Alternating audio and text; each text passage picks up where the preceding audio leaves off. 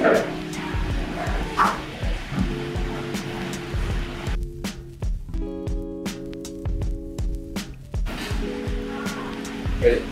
How does it look like?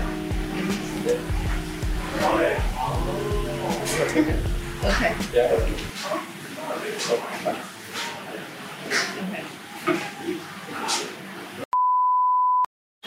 So, welcome to the 4th episode of Pillow Talk. I'm here today with Angie. She is the founder of Creative Kids. And I think we met, the first time we met, but it was a really long time ago. I used to be a student here at Creative Kids, and had a lot of creative adventures and explorations here as a child. And today I'm back here again in the studio, just to understand more about their values as a place of where they teach art education, and also about how Angie created this, I guess, passion project of herself. So, what was actually the first thing that really made you start this journey with kids? I think it all started with my unhappy childhood. Yeah. So I grew up kind of feeling quite isolated. Although there are a lot of people around, Right. I really felt the need to escape from reality. So in the process of drawing and just making things, I felt like I entered a different world. So when I grew up, I really wanted to do something for children who might have my kind of feeling and experience, to create a way for them to connect to themselves and connect with the world in imaginative ways. Okay. What would you say are the main sort of values that you've put into this art education, that is something that you really believe in or something that you really push? Because through my experience here, I've been to a couple of, I guess, more sort of traditional sense of art education where a lot of the times they tell you, okay, like they have something in front of you and you have to draw exactly what it looks like. But I feel like at Creative Kids, it's nearly the opposite, where they really champion the idea of individualism and how everyone is unique in the way that they express themselves. And so throughout my experience here as a child, I really got to have that space and that freedom of understanding myself, and also as a process explore different ways of self-expression, I guess. So what do you think are like the main sort of values that you really try to push? There's a lot of value in the traditional way of teaching art, Right. the way you describe it, Yeah. because in those ways it builds your technique. So that's the first thing. We believe a lot in developing the students' mastery over techniques. But there's another theme that we put a lot of emphasis on, and that's thinking. Okay.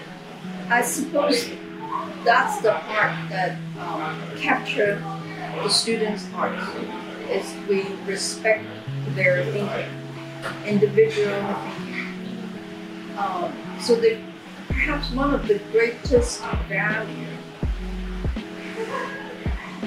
is our respect for our students' ability to think for themselves.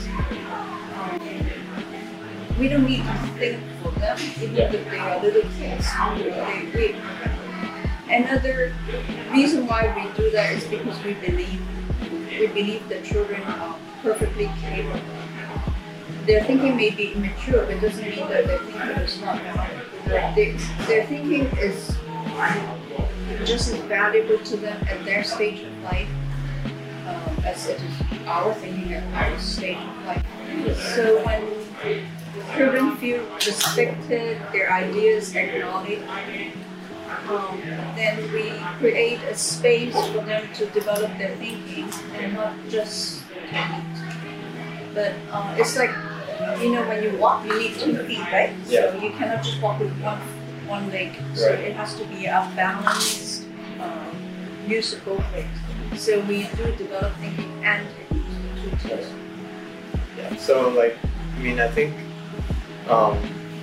throughout that process, a lot of children find their own way of expressing themselves, whether or not it's from different techniques, or you give the space for them sort of as a safe haven to explore how they'd like to express themselves, or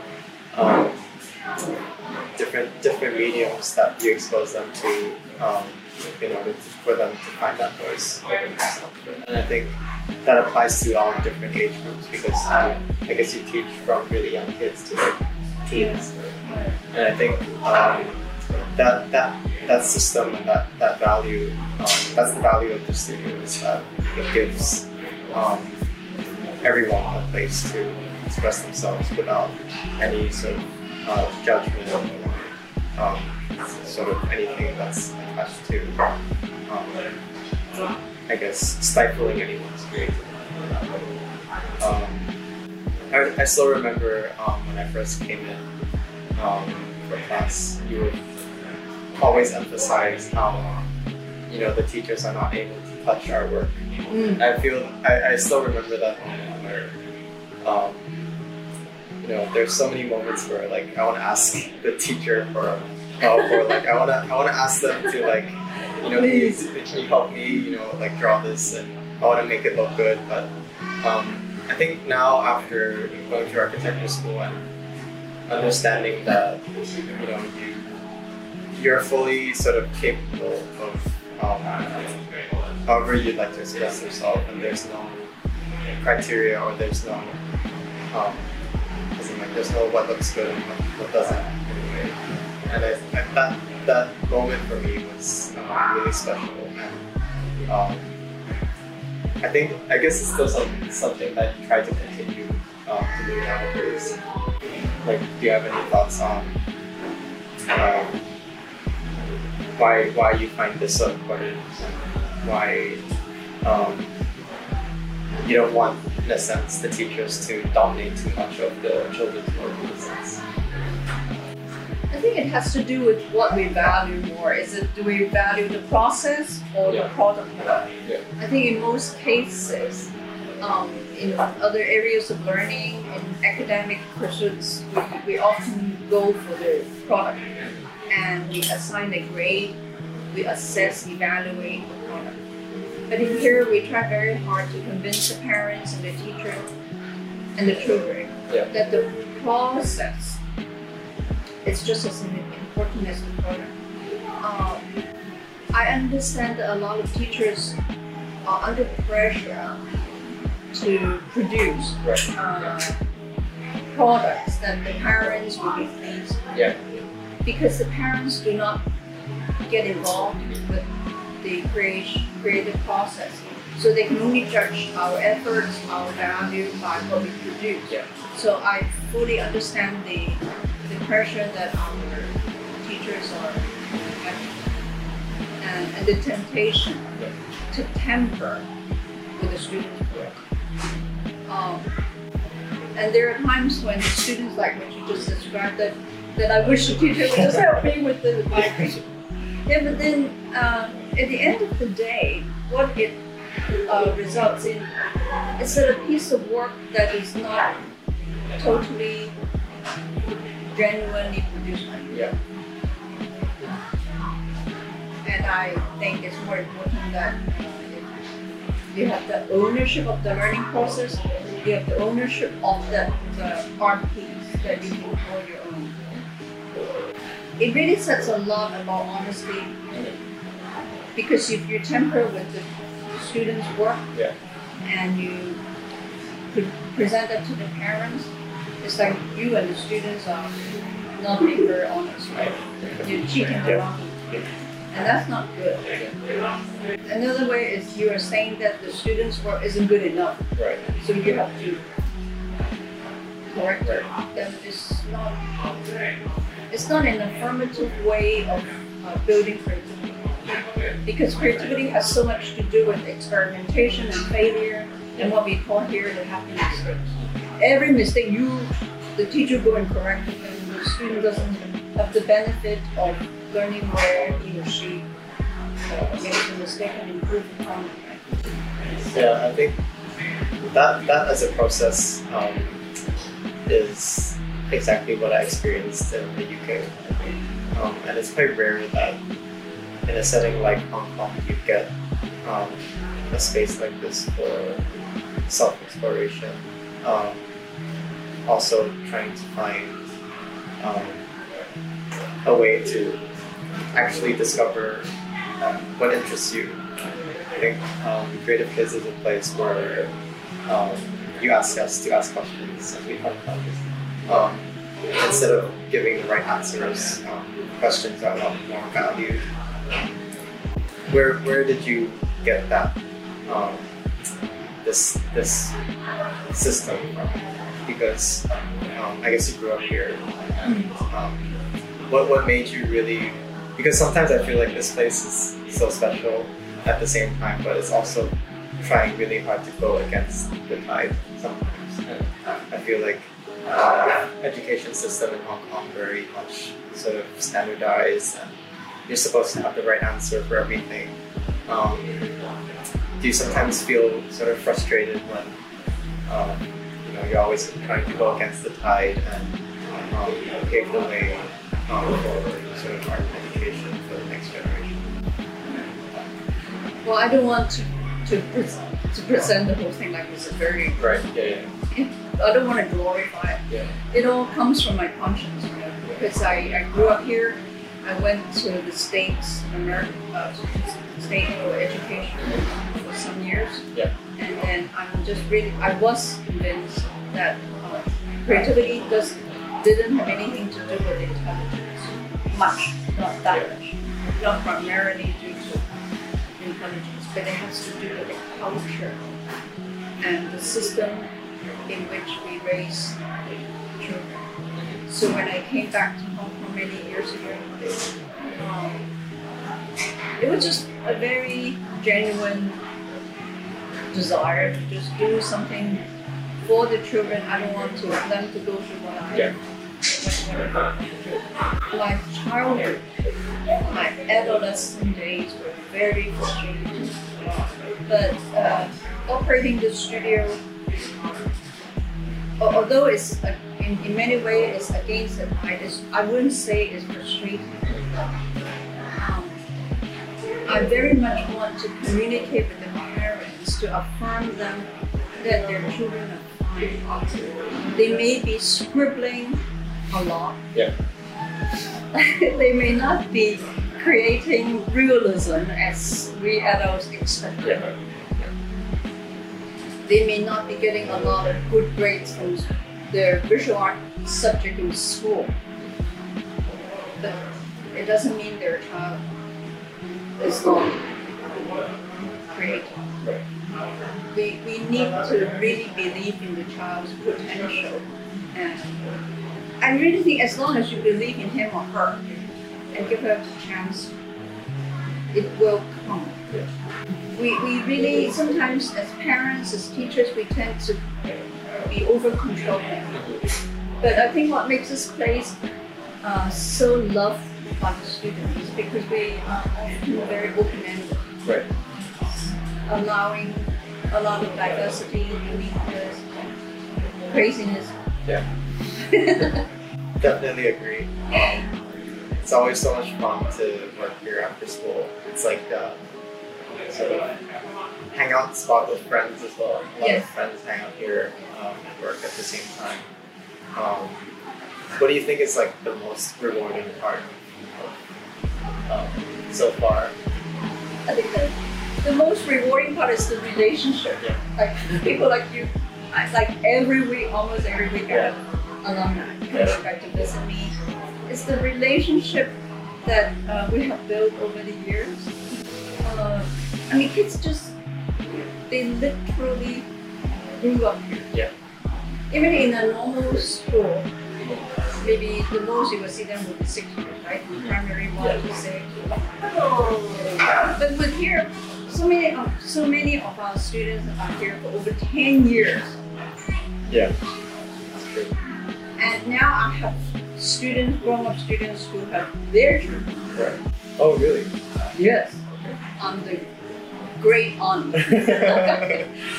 So it's the most gratifying part is the relationship and the trust and the love.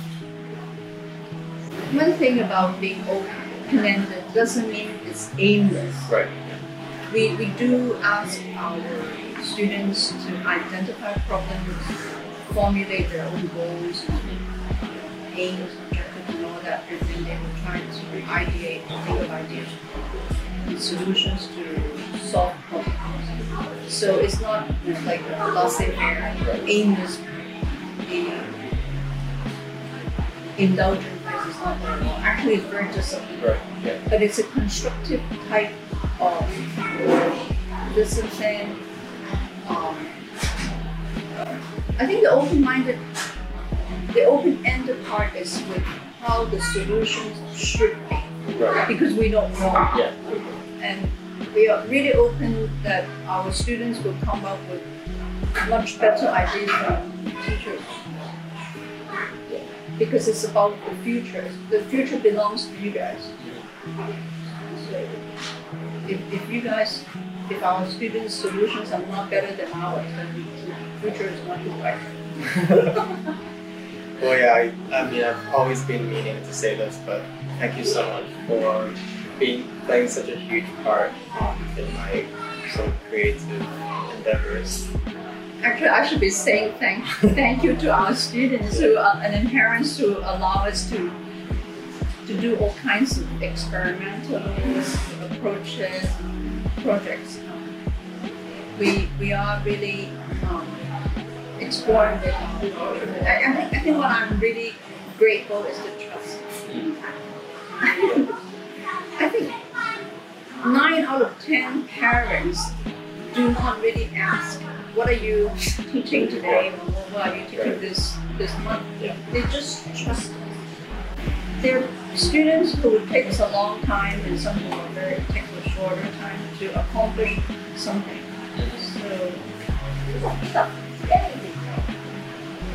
So the good part is that we allow students to develop their ideas at their own pace, in their own way. Okay. Thank you so much. Again, I think coming here has definitely helped me a lot through architecture school. And also, I think played a huge part in realizing my, let's say, interest in architecture in the first place, because I was actually going to apply to business school, if you didn't know. I actually did apply to business school, and then realized like that was really not for me. And I think having this place as an anchor to look back on and look at the sort of projects that I've done here throughout all these years, and ask myself what are the sort of career options that I have in the way that I like to express myself. And I think this place definitely means a lot to me because of allowing me to express the way I do, and also to realize my dreams and aspirations. So I've always been meaning to say thank you to you and all the teachers here. They're doing such a great job in nurturing the next generation of creatives. I'm so grateful to have you here today. Well, thank you for telling us. Yeah. it's been fun. Yeah. Actually, creativity doesn't have to happen only in art, design, architecture related field. It happens in all sectors. So even if you were to continue in business, you'll be a creative business. That's true. Yeah, it's like cross-curricular, interdisciplinary way of